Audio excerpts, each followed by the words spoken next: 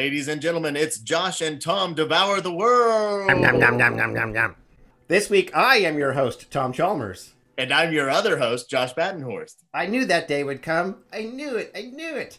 We are excited to be bringing you episode 9, but I'm counting it as our 10th episode, as we did start at episode 0, which was our beta test episode, with the surprise guest of me, and generally, I was very surprised.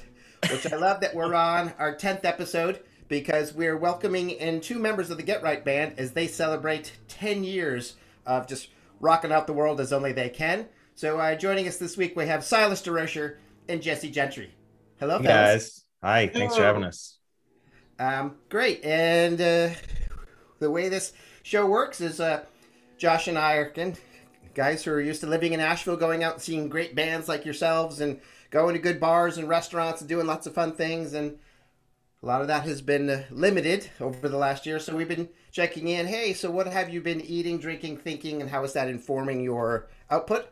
But we thought we would open it up to not just this week or this year, but the past 10 years, if we need to. So not too much pressure, but I do need you to cover 10 years of content. I've eaten a lot over the last 10 years. All well I want to documented. hear in detail. Most of it is ice cream. Well, good. So that is our idea, but let's just start right away. So yeah, you guys are here celebrating 10 years of music, and hooray, we'll be playing an outdoor show at Salvage Station this weekend, celebrating those 10 years. So we'll just start there. What's it like to look back at 10 years of being together as part of the Get Right Band? It's pretty surreal. I mean, it's a long time. When I was a young man, I didn't really realize, what that meant at all. It seemed like, because that's basically how long the Beatles were together, is how I think about it. And that was like a long career. And now looking back on it, I was like, wow, we're not even done yet. And we've been going 10 years. So we're better than the Beatles, is what Jesse's saying. I just want to compare ourselves to the Beatles. We're kind of like the Beatles is all I'm trying to say. So much. So you can't see it, but for you guys, I have the most unique Beatles hat. It was, I think, created exactly for me. It is a Beatles/Texas Rangers hat. That was that is like, it's for like the slimmest subpopulation that there possibly could be. But I'm a Texas Rangers fan and a Beatles fan, and somehow this hat exists and it's now on my head. Beautiful. That is incredible. Nicely worn. Yeah, thanks.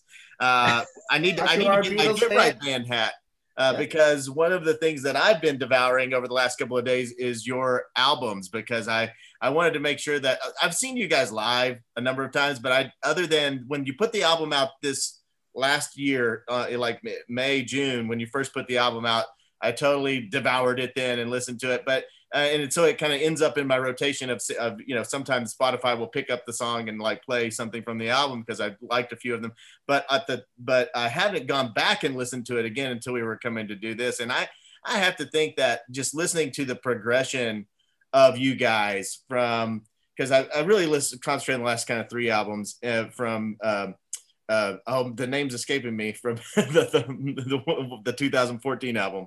That's Bass Treble Angel Devil. Bass Treble Angel Devil, on to Who's in Charge, to this latest one, Itchy Soul. You can just hear the progression of the band, your production quality. Like I would say, like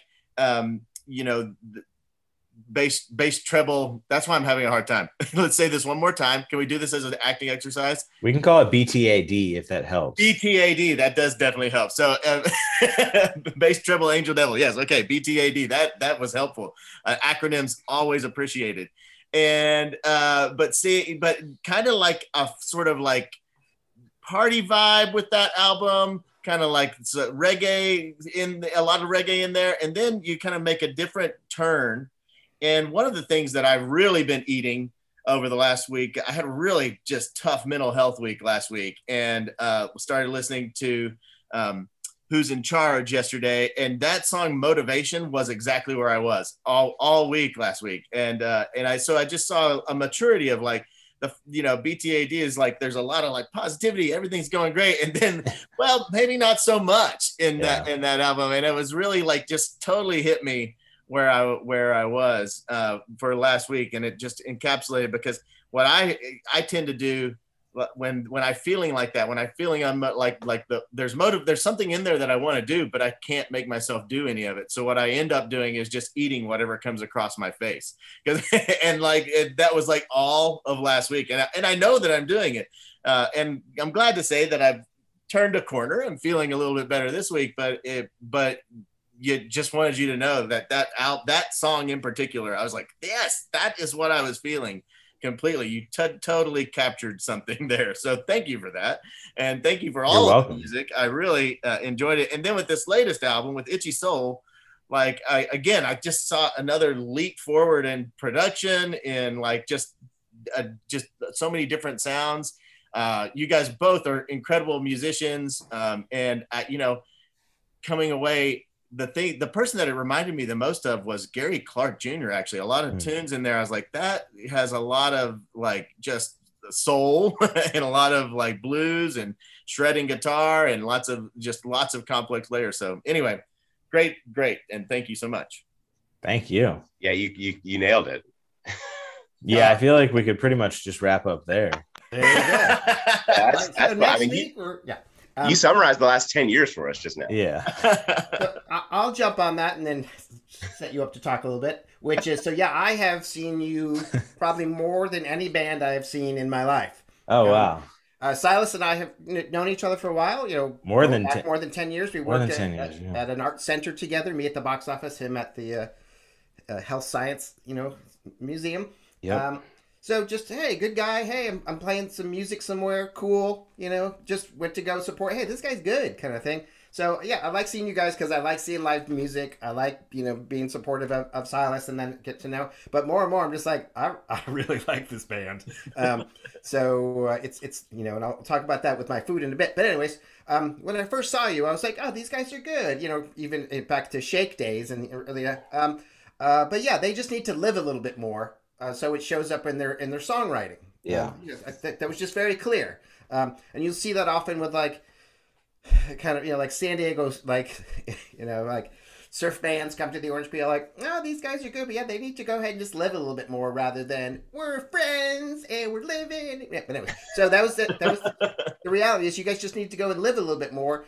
But it was sort of hard to see you go and live and have angry songs, mournful songs, conflicted songs, songs about being in love. Great. I saw those too, kind of thing. But it's interesting to wish that for you. Like, yeah, they just need to live more. But then to see the results, which are rich and like strong songs, but also going, oh yeah, Silas is drawn from something there. I'm sorry to see this kind of bubble up on stage, but what a beautiful result. What an interesting analysis. It gives us a lot to think about, but I mean, I think it's all accurate. I mean, it's a matter of living more and experiencing more hardship and heartbreak and therefore depth. But I think along with that is also experiencing more highs and joys, and maybe those don't make it into the songs quite as much for whatever reason. But for me, I feel like over the last 10 years or so, like it's been a widening of the emotional spectrum that for a long time, I just didn't experience like a super wide. I mean, I commented on it in my early 20s. Like it was a thing I was aware of. Like I've just felt real even keel a lot. In terms of, goods and bads, just kind of rolling with it. And as I've aged, I feel like I've feel things more deeply, and particularly a few key like heartbreaks along the way have, romantic and otherwise have kind of blown that spectrum wider.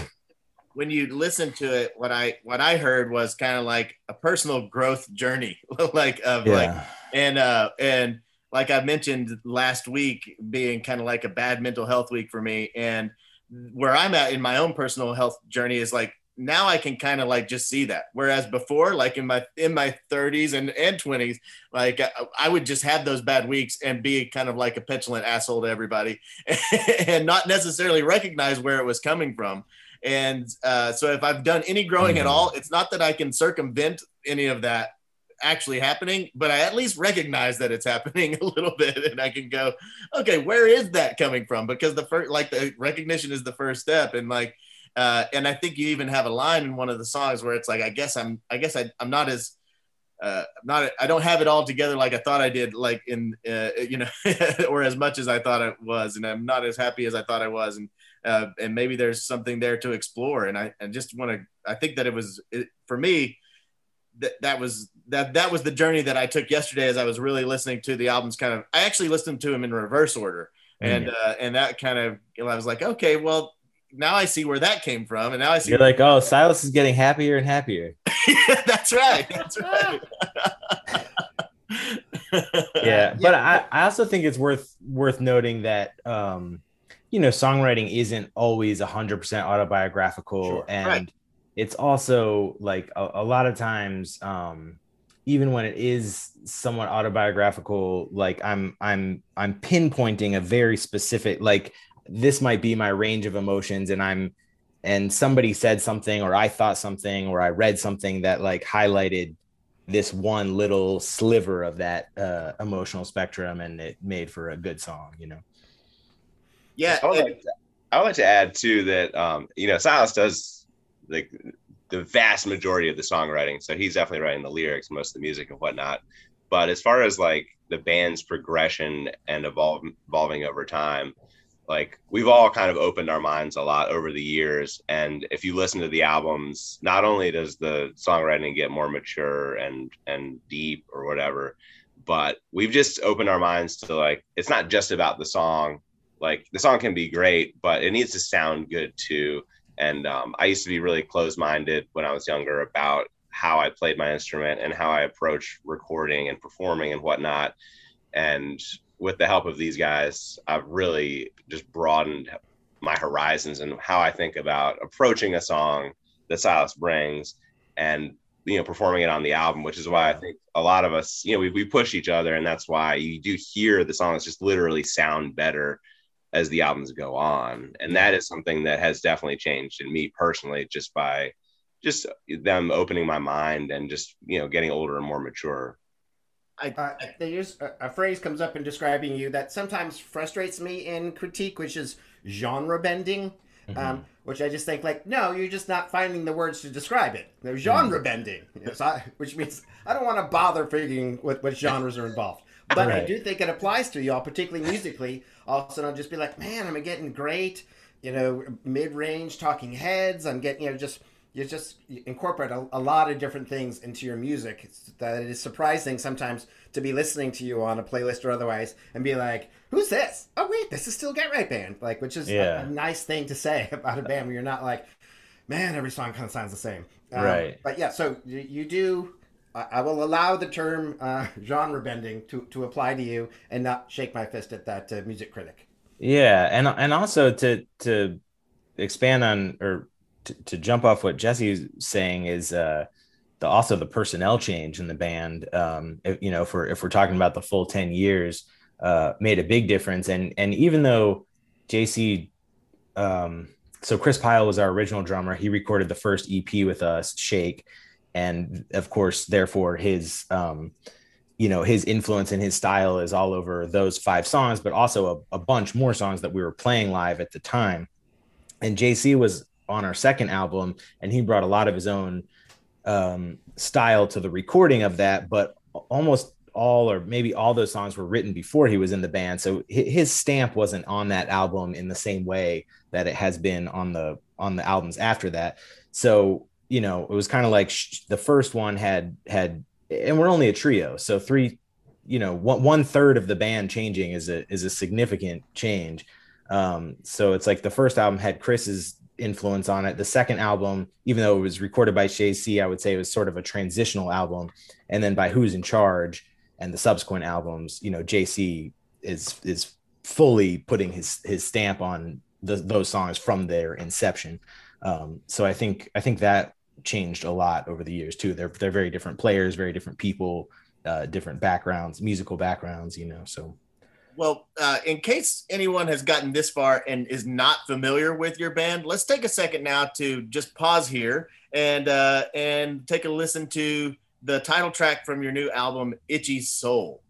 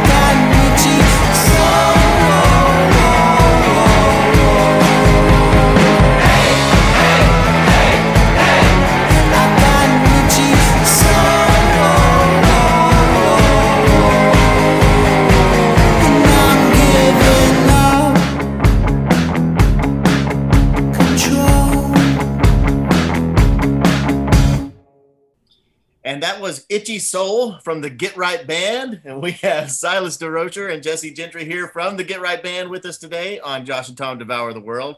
And, and so I have a very simple question for you guys coming out of the break.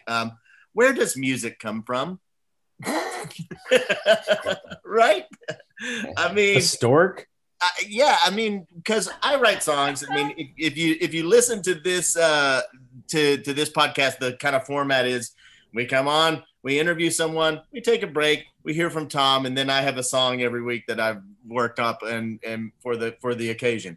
And it's so tricky. Like some weeks I feel like it, like this last week, for example, a theme came to me. I took the theme and immediately there was a song there. Like there was like the theme was that I was working on was home court advantage.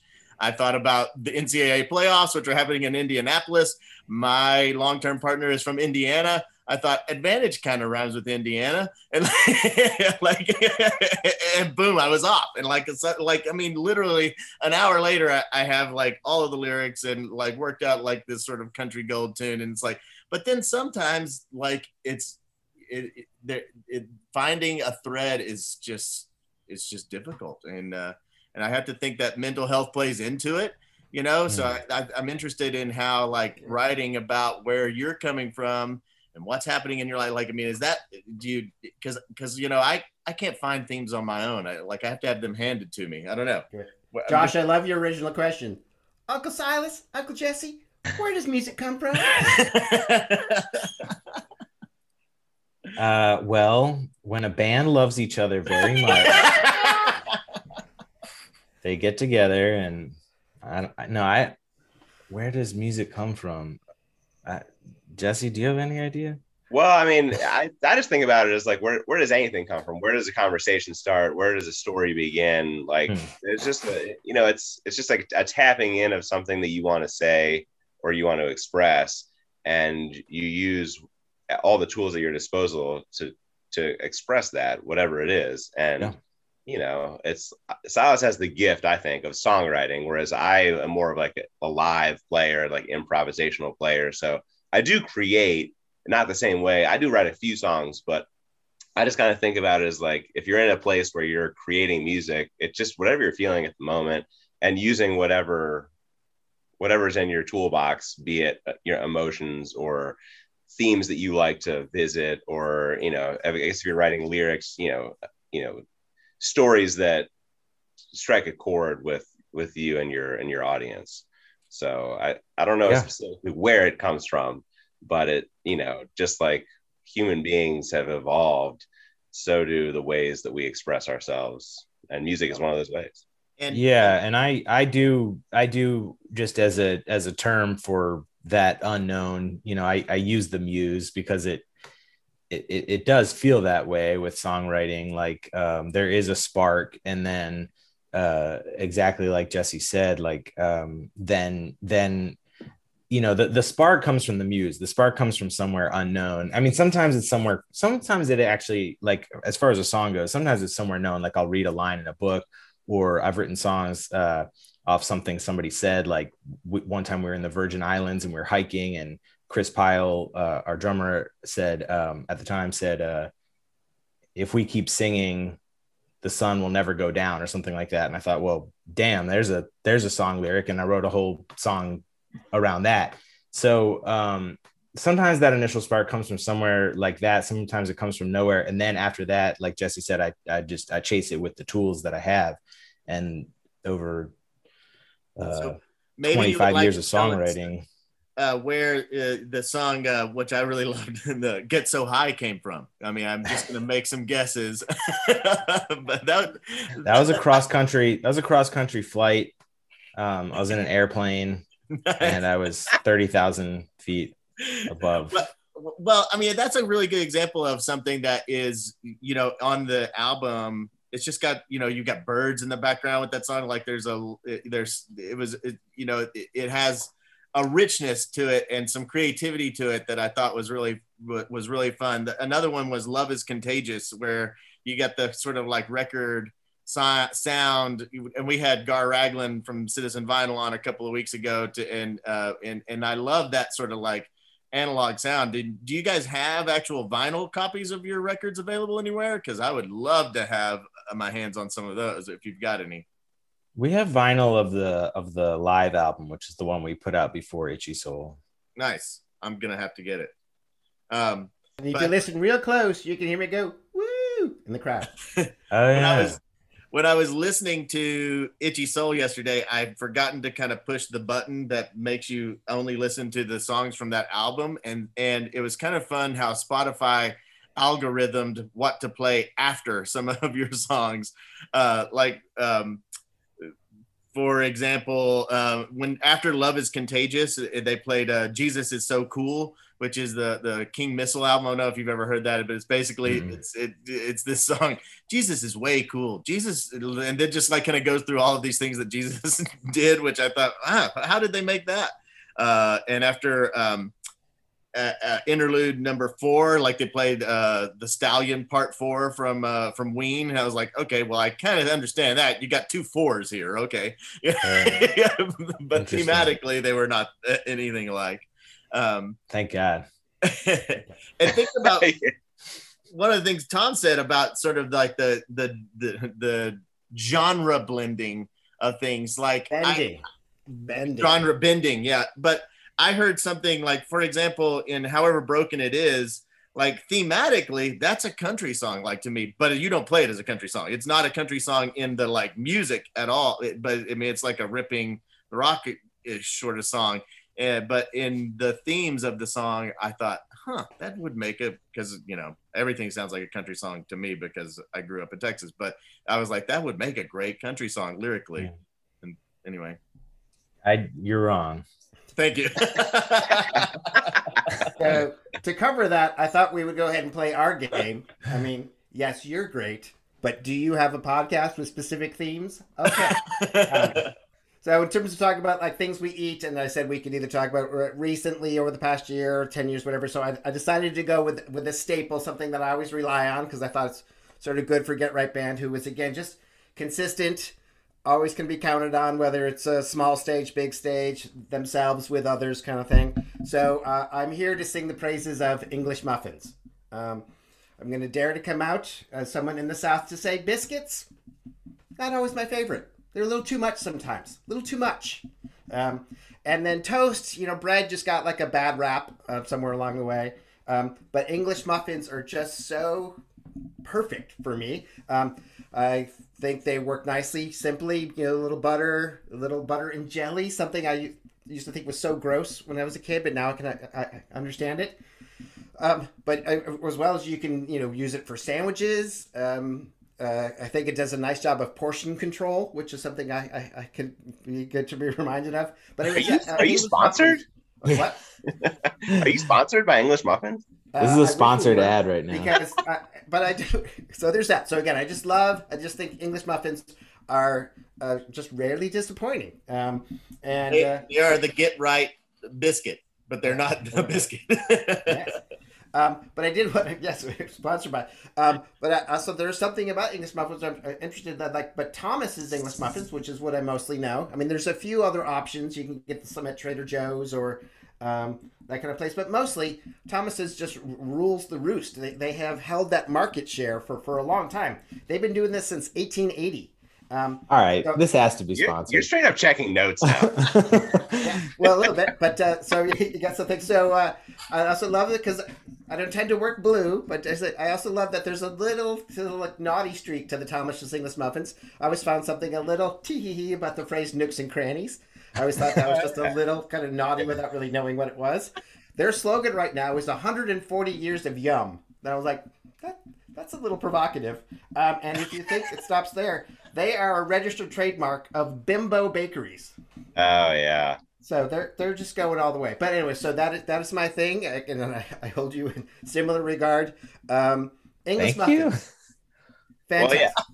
I agree. I mean, my dad has always had English muffins around the house. He still eats them to this day. Like, I think he would just be like all over that, in agreement with you that they are the superior way to consume wheat in this world. And yeah, I grew up eating a ton of English muffins, so I'm with you 100%. I like biscuits you can mess up, but also biscuits you can make at home, and you cannot make an English muffin at home. But only Thomas's can. Right. There's this sort of griddle baking approach that, yeah, I'm not quite sure how they do that. But yeah. We should mention it is St. Patrick's Day. I don't know. I hope that wish you all a happy St. Patrick's Day. And there is a traditional St. Patty's fair, you know, and at our house we eat very little meat, but Amber has been trying a lot of different meat substitutes. And so what is sitting in our fridge right now is the seitan version of of corned beef, and we will see how that turned out. But it's a process to turn wheat into beef. But here we go. I will report next week on how the corned beef seitan experiment went. Eagerly await your update. So, fellas, getting on the road or otherwise, 10 years. What are things that have always been there for you when you needed it? Is that the end of the English muffin conversation? I felt like I have more. I thought that was good. I thought that was going let me somewhere. go on how much I appreciate that Thomas's English muffins is the proper use of the apostrophe with an name ending with S. It's so not that wasn't. This is. That wasn't I thought like you could put the apostrophe either side. I think they do it. I think they do it right. Okay. So that wasn't like leading up to some questions or something. That was just a pause in the conversation to advertise. That is just how the show works. Which okay, got it. I'm sold. English muffins are what make me me. It's on my grocery list now. So it's but back to like what? So English muffins are always there for Tom. When you guys are out on the road, what's your go-to? Do you have any go-to meals or something that has to stay with you?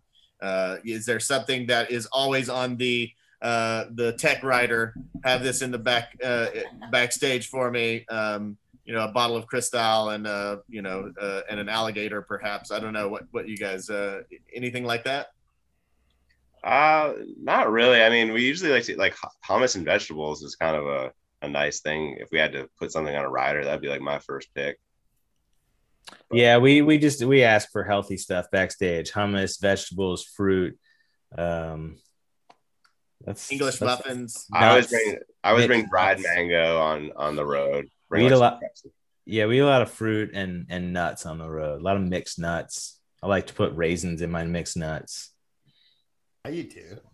Pretty boring stuff. I mean, fried mango. Tell me more about this. No, dried mango. Oh, dried mango. Yeah, much healthier than fried mango. Yeah, no, we try to eat healthy because like being on the road is tough, and you're already not like you're on a weird schedule. You're not sleeping in the same bed or whatever. So the one thing you can control is what you do consume, and we're pretty strict with our diets, and we eat like mostly plant based. So it's we try to just take care of our bodies in that regard as much as we can when we're on the road.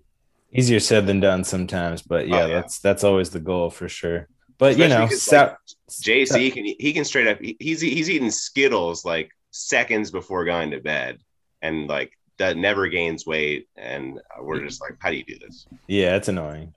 But I mean, Sour Patch Kids have worked their way. I mean, things sneak by the health line, but we try to keep a health line. Speaking of taking care of your body, Silas, you are someone who tends to not play with shoes on.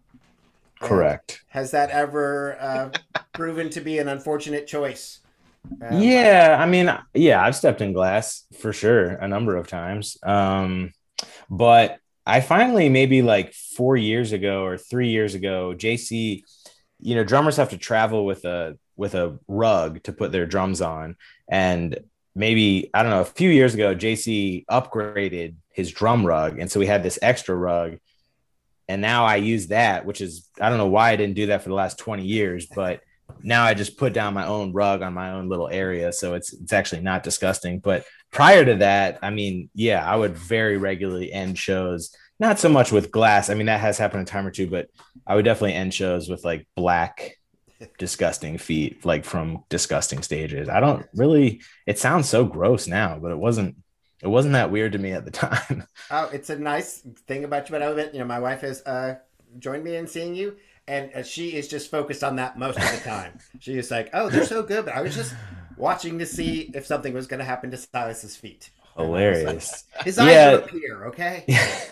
Yeah, usually there's not too many problems, and occasionally I'll wear shoes because it's cold and I hate it. I mean, not only do I feel physically uncomfortable, but I also have a much harder time manipulating all the effects pedals that I use. I mean, obviously people work pedal boards with shoes primarily, but I'm so used to doing it with bare feet that it really kind of helps.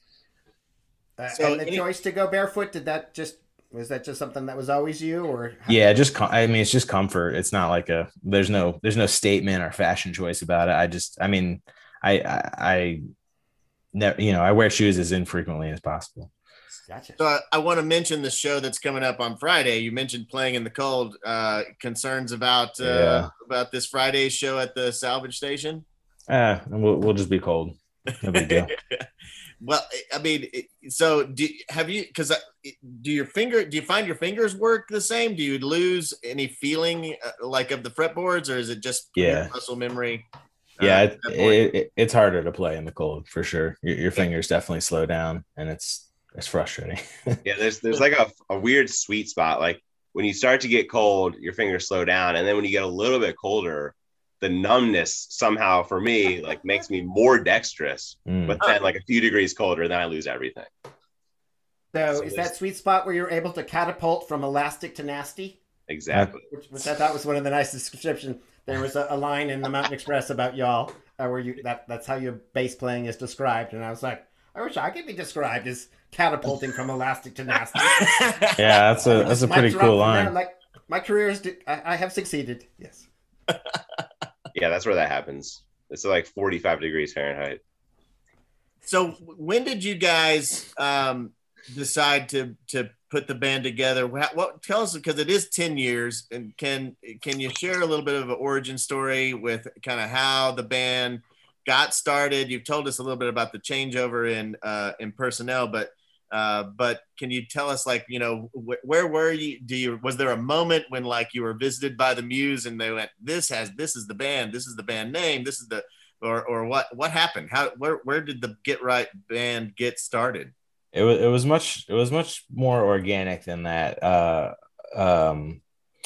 Well, Jesse and I started playing together when we were 13 or 14 in high school. I think maybe I was in middle school, but then we became close friends and kept playing together for years, even through college. We didn't go to the same college, but we would play together at breaks and such. And then I was playing in Asheville, this is over 10 years ago, in a band called Soulgrass Rebellion.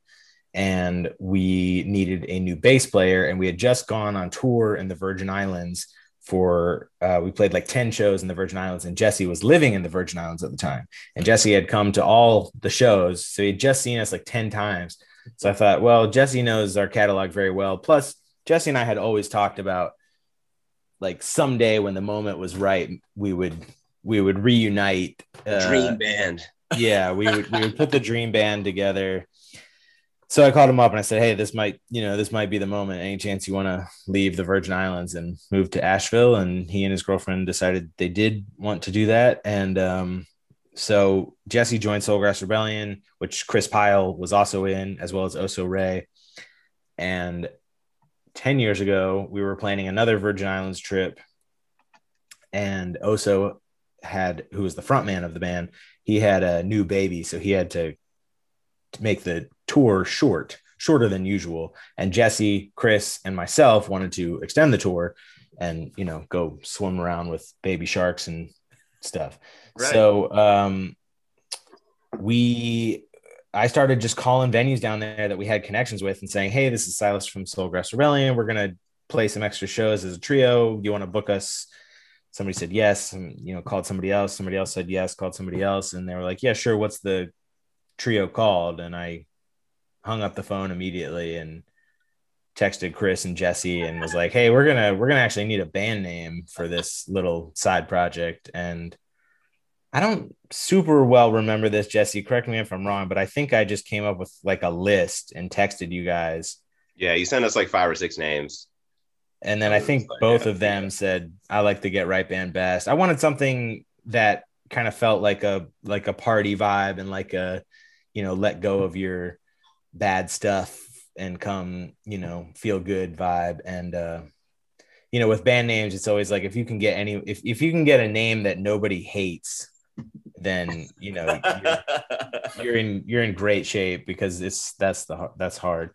And that was it. We just, you know, it was just a little thing to extend that tour. It wasn't a serious project at all. And then I guess over the following months, Soulgrass Rebellion started kind of fading away for various reasons. And the Get Right band was an opportunity to keep saying yes to shows that would get offered to Soulgrass, and we couldn't do Soulgrass. And then maybe within 6 months or so, we started to like form an actual band identity and, you know, started to go, oh, this is actually a real thing that we're doing with its own personality. It's not just a side project of Soulgrass Rebellion.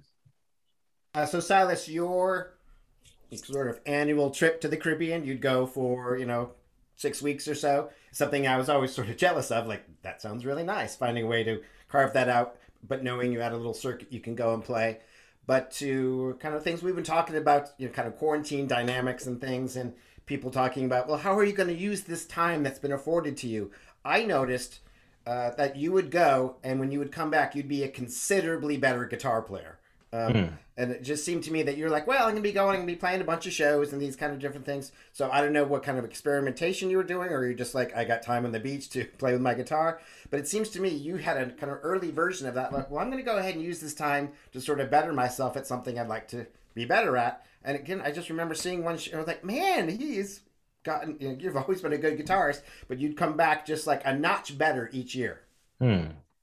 Yeah. Well, thank you. I mean, it's probably just sheer hours. I mean, I wasn't sitting on the beach practicing. I wasn't practicing at all, but we'd play a 3-hour gig every night. And I'm sure that makes me better. I'm sure that makes us all better individually, but very concretely, we can all feel how it makes us better as a group. There's no substitute for just banging out the hours in front of an audience. And when you're on tour, sometimes you do that, 10, 12 nights in a row.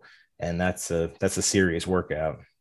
Speaking of hours, you kind of alluded to a piece of the business of running a band. And I'm wondering how much of your time gets devoured by that, because you guys not only in order to like be a band and be a viable thing, you've also got to, make those industry connections. You've got to put in hours. What I mean is not just time writing songs, doing the studio, but also, making the website, you direct the videos, like all of that sort, all the stuff that kind of like goes on to promote the band. I was just wondering, because that devours, when I think about devouring, that is a time that takes a lot of time and energy. And just wondering if you guys could speak to that and kind of what your process is and how you handled that and how that's changed over the 10 years. I feel like Tom Chalmers set us up to expect that every time you said the word devouring, he would make that sound effect. There we go. It's not happened a couple times now, and it's kind of messing with my focus. Josh is really leaning on the phrase this week. I'm not going to lie. I like it. Yeah, I mean, it takes up a lot of time, the business end. And yeah, I mean, more or less, it's a necessary evil. I mean, some of it's cool. Like sometimes it's cool to connect with. It can be very. There can be a nice camaraderie to it when you're connecting with festivals or venues where it feels very much like a teammate. And like for example, like we're playing Salvage Station this Friday, and it's always a real pleasure to work with them. And it's true of a lot of venues where you feel like you're, it's a win-win situation and you're supporting each other. And, but there's also just like so much BS, so much just following up of people. Hey, did you do that thing you said you were going to do? Oh, I still need an answer on this. Email. So yeah, it's that side of it is not the fun part. I did notice on the website, I checked a couple weeks ago and you guys had just a couple of gigs on there, but now there's a few more. I've noticed there's like maybe 5 gigs lined up. It's got to feel good to be coming out of this long. I mean, you guys probably didn't play. Were you able to play anything last summer? Were you able to play anything in support of the album or can you tell us a little bit about your excitement coming out? I mean, I'm not going to tell you how to feel, but it seems like I would be excited to have a few things on the horizon and things starting to open up a little bit. Yeah, for sure. Yeah, we've played, the several like outdoor shows that Asheville had to offer around town, which was actually kind of nice because as a lot of bands around here do, like they don't tend to play a lot of local shows too often. And so it was actually, always trying to look at the silver lining, especially in these dark times. Like, it was kind of nice actually just to be able to play in Asheville. Like, I feel like we had like a couple shows a month there for a few months there towards the end of the summer. And it was which is way more than we would usually do. Yeah. And it was all just in town or like very close to town. So, it was kind of like we still got to sleep in our own beds. We weren't on the road, but we still got to play music and we got to play in Asheville. And it was just like, obviously with everybody being quarantined, like the people that were coming out, it was just everybody just having such a great time. And because those experiences were so limited, and still are, but yeah, no, it felt really nice to be able to play. But no, obviously it feels great now that hopefully we're getting the coronavirus behind us as best possible, and having some stuff on the horizon does feel really nice. Did want to ask you, I don't mean to keep setting you up for questions that make you speak of disappointment, but what was it like for you? Whereas, Josh and I were in a comedy group where, we were in a good groove. We had our monthly residency, blah, blah. So that was sort of interrupted, but you guys were ascending, you guys were that plus touring and getting on, little mini concerts from the Pace Studios and things like that. So you guys were ascending. What was that like to feel like we had a year of potentially just going and going and going instead of now we have to kind of sit and wait? Do you shake your fist at that while also seeing the silver lining, or how'd that feel? There's a compliment in there, I swear, that you were ascending. But now you get to talk about. That's literally all I heard. I didn't hear anything else you said.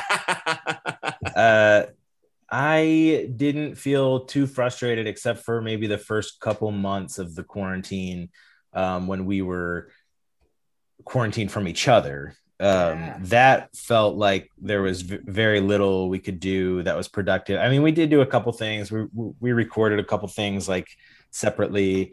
But once we started being with each other again, which it's hard to remember when exactly that was, maybe June or maybe even May. I didn't really feel like we slowed down in so many ways, but we also did a lot. Putting out the album was a big deal, and we actually, saw a lot of online growth from that, and that was, exciting. And then more or less as soon as the album release stuff started fizzling out, we started working on the next album, and we haven't played shows all winter because it was too cold for outdoor shows, but all that time we've been working hard on this new album. We only just started actually recording it, but we were working on writing it and arranging it and producing it and coming up with it. It's a concept album, so there was a lot of unlike on previous records, there was a lot of kind of talk about the story and ideas and things we want to say. So it hasn't really felt like we've been sitting. It hasn't at all felt like we've been sitting around for a year, although there were a couple months of that. This question is going to seem like maybe it comes out of left field, but I caught a little motif, and I'm wondering, did the pandemic send you guys did you do some gardening? Because I heard like a little bit of a motif in, like, for example, Pulled Out Root, which is a great song. I hear some Hedwig in the Angry Inch in there, of just the way that song breaks in. And then also in Give Me Rain, that song also has like a little bit of like, I'll plant you a garden, that sort of, I was just wondering, is that something that you literally did? Because I know that's what a lot of people did during the quarantine. They're like, well, I'm stuck at home, might as well put some seeds in the ground. Yeah, my girlfriend Eleanor does a fairly serious garden, and occasionally she's like, "Can you dig this hole or pull this thing out?" But I'm not. I can't claim to be super involved in it. Everything from Itchy Soul was written, recorded, and finished before the pandemic. Gotcha. So that thing was locked and done by, I think, January of 2020, and then. Okay. You give yourself a few months for kind of promoting and things to go wrong, so you don't end up at the album release show without the finished album. But we were that all precedes it. Yeah, so there's some gardening in my life, but it's mostly watching it happen. Everything I can't have plants. They all die. I've never been able to keep a plant alive. So the new album, the next album, any word on? So you're recording it right now. Can you tell us about where we're at with the process, or what can you share with your fans?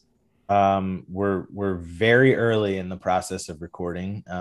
We just started last week, and it's going great so far. Nice. But the songs have been sort of written and demoed and pre-produced in a maybe more kind of thorough, focused way than previous records. I don't know. Is that right? Do you think, Jesse? Yeah, I feel like in the past we would like have songs and then make the album and be like, oh, well, these songs are going on the album. Whereas this time, Silas was like, let's do a concept album, and then he wrote all of the songs to fit like a theme, and then when we got together, talked about the themes and arranged the songs and talked about not only how the songs would go, but also how the album would go. So it's just a much more like cohesive situation, whereas it's less of just like a hodgepodge of songs that we liked that maybe work together, and now this is like a very super focused album. And a lot of that is because we haven't been touring. I mean, we had the time to sit down and do all that in a condensed period of time. I mean, we probably started really talking about the concept album maybe 6 months ago or so. So, that's a much quicker, that's a very condensed process versus like Jesse's saying on previous albums. It's just kind of the songs collect over a few years. And then at some point we say, we've got, 12 or 14 songs that we'd like to record. So let's make that happen. Will we hear anything of the new from the new album on Friday, or is that still top secret? There's one or two songs from it that we're playing Awesome. that we're playing live. Yeah, very excited. I wanted to go ahead and it is St. Patrick's Day, so we do have to have a drink mention at some point. So this sort of goes back to again, I think the Get Right Band is an awesome name, is because it really does kind of tell us who you are. So that sort of brings me to my thing, which is the idea, again, I talk about beer and bourbon a lot, for those are things I know. And just something I sort of figured out, which is hazy IPAs and the effect they have on me, which is like, it tells you what it is. It tells you what it does. So yeah, they are tasty. I like a juicy, kind of citrusy beer kind of thing. Nom, nom, nom, nom, nom. Again, it's got a creamier mouthfeel. I'm working blue again. But I just find myself, it's like a potion. It sort of disorients me, and I did some reading, and I'm not alone. And really the next day, there's just a different sort of murky quality that's not necessarily hungover, because I don't have the ability to kind of drink a ton of beer. I just sort of get full, like 4, I'm done kind of thing, But again, hazy IPAs, they tell you what they are kind of thing, in the way that the Get Right Band tells you what it is kind of thing. But it brings me back, Silas, to you. If I remember correctly, you I don't remember you as a drinker. I do not drink alcohol. Which I always thought was interesting. So the Get Right Band and sort of this kind of like jammy, good time feel, you're party band, but you guys are not like partying as a band on stage in front of us. You don't feel, at least I don't want to speak for everybody, but I don't get to like, we kind of caught them a little late in the set, they're a little sloppy now kind of thing. So I've always sort of appreciated, while you have the good time vibes, you're not necessarily needing to live that in front of us. Yeah. I mean, no, we don't get crazy. Like JC and I do drink alcohol, but not, we're not like partiers. This reminds me of the thing that I was going to talk about that I've been thinking about. I've been reading a lot of philosophy with a student of mine who I tutor, and we've been covering Confucius, which that book, like I just read The Analects of Confucius. It's a very strange book. It made no sense to me until like I started to kind of get most of the way through it, because like I expected it to be what, like fortune cookies. Like I thought it was like a bunch of like nice little aphoristic sayings. And there are a few of those in there, but there's really just a lot about rules that you should follow. And I thought that his interesting take on wine, there were all these restrictions. It's like, don't eat more meat than you do rice. Don't wait. If the food is not cooked prepared, you don't eat it. If the wine came from the store, you don't drink it. Like, I guess you have to have your own vineyard. But he's like, in terms of like how much to drink, there are no restrictions, except unless it starts to make you inebriated. Like, so I thought that was like that's Confucius's thing, is like, once you start to feel inebriated, you have to, a gentleman stops, is what he says basically. Yeah, I mean, it's literally poison for your body, so it's not obviously great to consume, but it's really fun. My favorite, make it work. My favorite piece, which I think Tom and I would do well to think about, is that I heard of the Confucian sort of like Analects, was he said one, said, concern yourself not with your lack of notoriety, but with your incompetence. It's like, don't worry that you're not famous. Worry that you're stupid. And I thought that was some really good advice. Tom looks offended. From Confuses. That is good. Well, I don't agree with incompetence and stupidity being equated. Okay, fair enough. Yeah. Again, one of my favorite moments, I reference it all the time. I was asked to be the officiant for a friend's wedding that, a couple that we're good friends with. So they asked if I would, conduct the wedding. I'm registered to do so. So great. So I did. Down on a beach in Florida. Everything was just kind of really well done. And I just hit the marks, just get enough of reference to religion so that side of the family is not offended, but not so much that people are going like, this has nothing to do with this couple kind of thing. So I just, hit my marks, a few funny comments, 15-minute ceremony because you're on the beach. It's about to get really hot kind of thing. Beam in, out kind of fine. As I'm walking away, your brother of the bride, whatever, kind of raises his glass. Chalmers, competence. But he was right. I was like, I didn't do awesome. It wasn't fantastic, but like, you didn't butcher that. Well done. You did the job. I think there's something to that. So just competence. Nice. And for our listeners, if you want to see something that is quite more than mere competence, join it. I know Tom and I will be there Friday at the Salvage Station. What time did I think doors open like 4. The show's at 6:30. Yep. You've been promised some new tunes as well. And I just want to thank you guys for joining us, and we look forward to joining you after this long amount. And if anyone's worried about the Salvage Station, I have been to another outdoor show that they did back in September, and they're doing a really good job with quarantining and distancing and all of that stuff. So please, I encourage anyone, if you're on the fence about if that's the reason that would keep you away, I think Salvage Station does a good job with all that, and we're really looking forward to seeing you guys on Friday. Thank you. Thanks for coming. Thanks for having us. All that good stuff. Yeah, we appreciate it. All right. Well, thanks for being with us. It's really nice to talk to you both. So that's Likewise. The Get Right Band. Stick around. We'll have, after the break, Tom will be back with his weekly take to take you on to your week. And I've got a little tune that's from exactly 10 years ago. It's celebrating its own 10-year birthday. I'm not sure it's aged as well as the Get Right Band, but we're excited about that. So thanks, guys, and we appreciate. We will release you from your burden and let you go on with your lives. But thank you for joining us. We really appreciate it. Thank you. I'm gonna go devour some breakfast. Some English muffins. Tom, get in those. I said devour. Nom, nom, nom, nom, nom, nom. Thank you.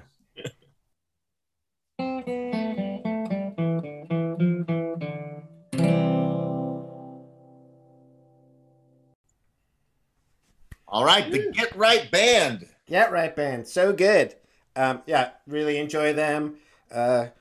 Somewhere along the way, my older brother Bob came to town, and I brought him to see them, and he was like, new favorite band. And this goes back, he's like, those guys should be on Letterman. And this was right about a year before Letterman went away, but he was right. And they are, again, we talked about it, but it's just really nice to see good people figure out how good they are at what they do. And they've gotten really quite good. Yeah, I mean, the thing that I was reminded of, because I hadn't listened to the album, and like I said earlier, for a few months, and Silas just really shreds the guitar these days. Like, I mean, just, there's not anything simple about the sound, and it's just gotten so fantastic. I am in awe of the sound that comes out of a 3-piece with those guys, because it's very, very full. And feels a lot of times like you're like, well, where's the organ? Where's the synthesizer? Oh no, that's all just coming out of those guys. So you're so right. That's something I do. I keep looking for the hidden band member behind a curtain. Yeah. Right. So I'm looking forward to. So excited to see them.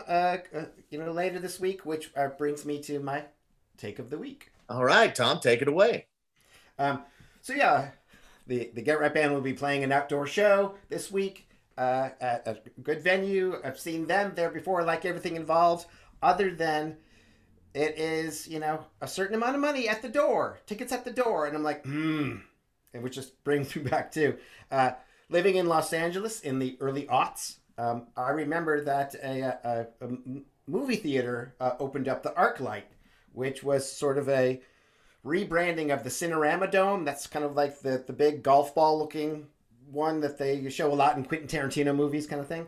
And I remember the tickets were $14, but you could choose your seat, as well as some other kind of specialty things about the experience. So I was like, no way, no, like I'm all about $2 Tuesdays, and I've spoken enough about how much I like my money and don't like to let go of it. So I was like, I'm not doing that. I'm not seeing movies there. And people were like, hey, we're going to see it. It's at the ArcLight. It's like, well, you can go without me. No, thank you, kind of thing. So I really held out for a stretch until finally there was a time where, that was the only place to see the movie that we wanted to see, me and some friends. So I'm like, all right, fine, okay, I'll pay your $14 here. Just take my money here. And then we go, and then I was like, and it was fantastic. Yeah, you choose your seat so that you don't have to kind of scramble to get there early, kind of thing. Something I always struggle with, and just all these particulars. They have a little concierge speech, like, "Hi, welcome to the ArcLight." Blah blah. There are no commercials before the movie. They only show 3 trailers, and then once the movie starts, they don't let any late entries in. And they even have the concessions. There's like a little candy snack cart down towards the front of the theater, at the start, and that they take away. Or outside, they have like fancy concessions like Joni Maroney sausage. If you've ever been to Venice Beach, so good, kind of thing. So once I went, I was like, well, I'm never seeing a movie anywhere else again. I love this kind of thing. I will cut something else out of my budget so I can see movies at the ArcLight. That's awesome. And I sort of feel that same thing coming back into seeing things. I'm like, great. I'm excited to go back to seeing shows and everything. But I have that same thing of like, I'm going to want to know that I can buy my ticket in advance, where I'm going to sit, who I'm going to sit with, what are the parameters, kind of thing. I don't want a sort of festival seating experience, to use an unfortunate Who reference. So that is just my thing. It's like, I look forward to it, but please let me spend a premium price to know exactly what I'm going to experience as I re-enter the entertainment arena. I think that's going to stretch even beyond entertainment into the realm of like restaurants. Like I have a feeling like reservations are going to become much more of a Roar required thing. I mean, we're lucky in Asheville to have so many options, but definitely, I think as things start to open up and demand from tourists and otherwise starts to come back over the summer, I have a feeling that unless things open up completely, which I don't think they will, you're going to see a lot more reservations for things. I'm actually seeing on the business side, some of our sponsors who are libraries they're going to be showing our recorded shows, and they're going to be taking reservations for people to come into the library to watch the shows, in a closed setting. And so they'll be like literally like reserving at, hour intervals for people to come in and watch the show, so that they can be in the library and see the show and then go on. So yeah, I think people want to know what to expect. And you're absolutely right. So a little frustrating that we're not going to be able to buy advance tickets for Friday's show, but we'll do our best. And we'll be there at 4. That's and right. Drink something other than a hazy IPA. Well, Josh, I'm going to open up and demand that we get a song from Josh to finish this fun St. Patrick's Day show. Yeah, so this being also a 10-year anniversary show, I reached back into the archives. You had suggested maybe we go back and see if I had any songs, and so this song was something that I put together for one of our very early Reasonably Priced Babies shows, and was literally done in 2011. Now, it's not quite 10 years old because it happened in September. The song is about fantasy football. So it's about like making a trade in fantasy football, but kind of like with your English muffin take earlier, how sometimes there might be something that seems a little more erotic than it should. That sometimes comes up in fantasy football trades. So this commemorating that, and also the release of the Johnson & Johnson vaccine. Here is my song from 2011. We'll see how it's aged, called Johnson for Johnson.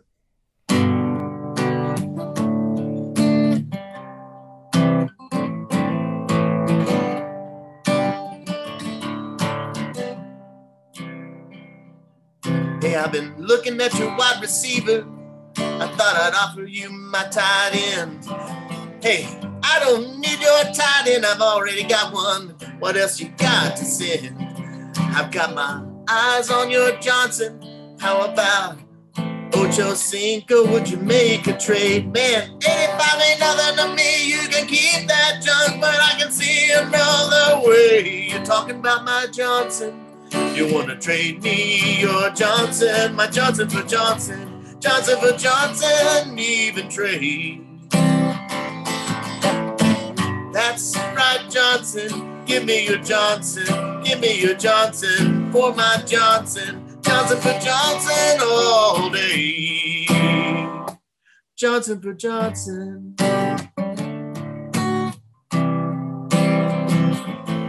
Man, you must be crazy.